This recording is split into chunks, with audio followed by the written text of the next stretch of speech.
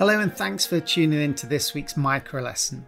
The idea of these shorter formats is to give you an extra way to keep your mindset momentum between the main shows. Now you probably get so sick of every podcast host you've listened to craving reviews and ratings that you've tuned out. But they make a massive difference to us, and our 5-star rating on this show really helps us to stand out. If you leave a review, I'll even feature you in one of the episodes, so please do take that extra minute of your day to drop a rating or review, and will inspire more people to be happier and healthier in their work. This week's episode is an excerpt from an interview I did recently with Ben Ryan for his podcast. He's an Olympic and world medal winning coach, most notably with the Fiji Sevens rugby team. In this part of the conversation, we're exploring the mechanics behind performance routines, how athletes use them to stay calm and focused even after bad shots or emotional setbacks. And we consider how we can all use them more in everyday life. So let's dive straight in.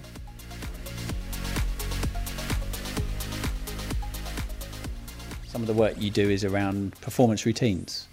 Could you tell the listeners a little bit about performance routines and perhaps how they could use them either as an individual or for the people they're working alongside or coaching? Yeah, I guess it comes to, sport and performance. If you're speaking at a conference, it's a high stakes environment. If you're going out to bat in a one-day cricket match or play international rugby, it's high stakes. It's volatile, it's unpredictable, and those things are stressors for us because we like to have as much under control as we can. So I think although we can't control the outcome, what we can control is the process and the setup for our peak performance. So, you find things a few days before that people are eating particular things in sort of to build a bit of continuity and familiarity. They put their kit on in the same way to build that. That tends to be more the sort of comfort and superstition end of it, but that's all still part of preparation. And then I think specifically when we talk about pre-shot routines, one way to think of it may be as a golfer, for example. You imagine that instead of you've just hit the ball into the trees, you're Mr. Angry, you're sort of kicking the turf all the way down the fairway, and then you see your ball lying there amongst the pine needles. And you could quite easily take that contamination from the last shot and all the emotion and frustration. You've started to think about what the leaderboard looks like and what the press are going to say the next day. So you've fast forwarded already. And then there's that little ball that seems to be glowing red and deserves smacking somewhere. And you then make the fatal mistake of playing a second bad shot in a row. So I think what a performance routine acts as a breaker, certainly in the sort of stop-start games like tennis or cricket or golf, not so much in the continuous sports like rugby and football, but it still can be done. But these breaks are imagining, for example, that you've got 2 phases of play for each shot. You've got your strategic thinking. So imagine placing now, you can visualize in this pine forest, you're on the edge of the fairway, your ball's glowing white hot in the middle there. And you now place a sort of a visual hula hoop around it, sort of 1 meter in diameter. And you think, right, I'm not going to stand in there until I'm emotionally calm, until I've picked the club, until I've picked the shape of shot and the sort of strength of shot that I'm going to use. I'm going to pick the spot that I want it to land on, my landing point, and I'm going to get myself into that routine. So the first part of your routine is almost like a car wash, calming you down from the previous angry moment. You've then got the strategic thinking in that sort of strategic office outside the hitting zone. It's a 7-iron, it's 3/4 shot, it's a bit left to right. I'm aiming at that spot there where the sunlight's coming through the trees on the fairway. Are you sure? Yeah, absolutely sure.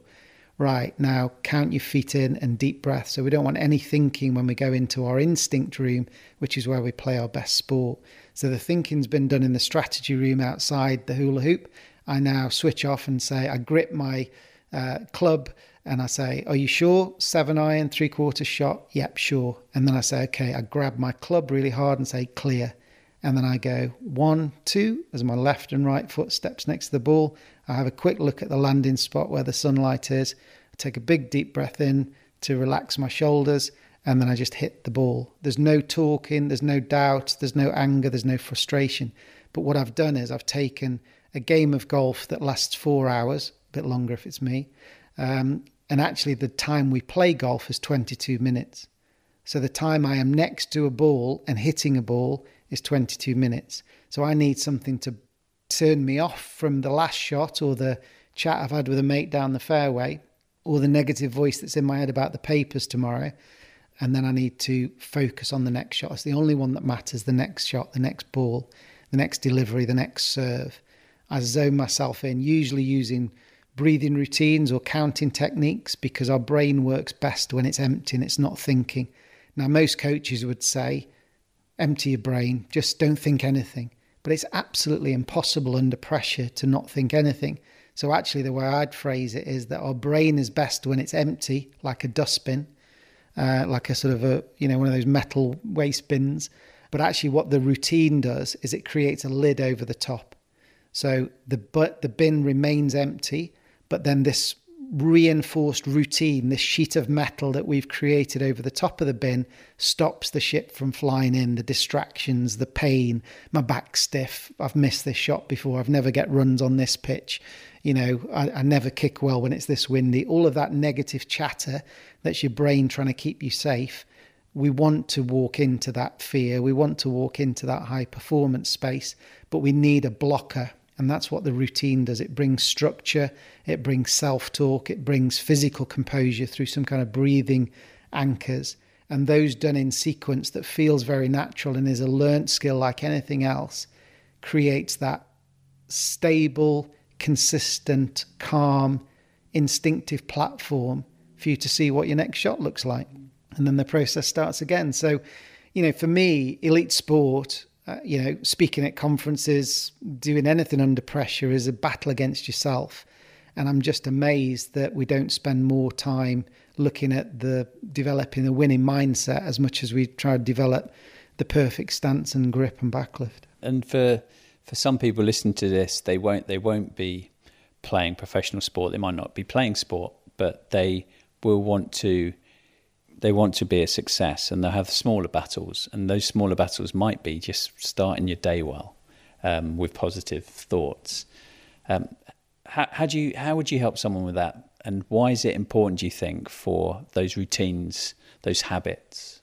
Well, again, you've got a volatile day that could go. I always think, I talk a lot about the winning mindset with our programs and digital content at Sporting Edge, but I think winning could be, pressure to me is something that we all face, whether you're an entrepreneur trying to pitch to investors for your business, you're a CEO speaking about the share price, or you're a single mum, trying to take your baby out for the first time. I think those are all pressure moments. So to me, structuring your day is really important, because the day's volatile, the day can unwind and unravel, and you want to have a good day.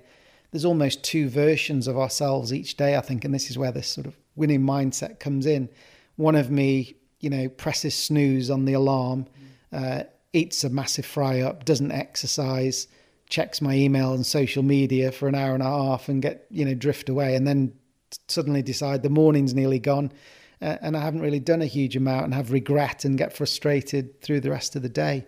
The other person has a clear view, has an alarm clock. You leave your alarm clock over the other side of the bedroom in your running shoes, stick your running gear on because you're up already. You may as well go out and do a lap round the block, have a walk, have a run. It's oxygenated your brain, you feel more energetic, get all that natural endorphin uplift. You sort of switch off your social media for a period, do some deep sort of cognitive work, and and that really helps to set up your day. So whatever performance you're looking to do, I think building a routine that brings structure and helps to deliver you into your best mindset for performance, I think is really, really important. So I hope you enjoyed that short version from Ben's podcast. I'll drop the link to the full interview in the notes below. And there was even a cool summary graphic which I posted on LinkedIn. So do come across and have a look at that if you love those summary cartoons, to be a bit of a memory for the whole session. We've got some amazing insights on focus and emotional control in our video platform from the Members Club. This is where you can find the answer to around 70 different performance challenges that lots of entrepreneurs, coaches and execs are wrestling with, like building confidence in uncertain times, leading change, or building trust in teams. It's the perfect digital learning resource for all of your staff and managers. So please do come across to sportingedge.com/membership to have a look at that.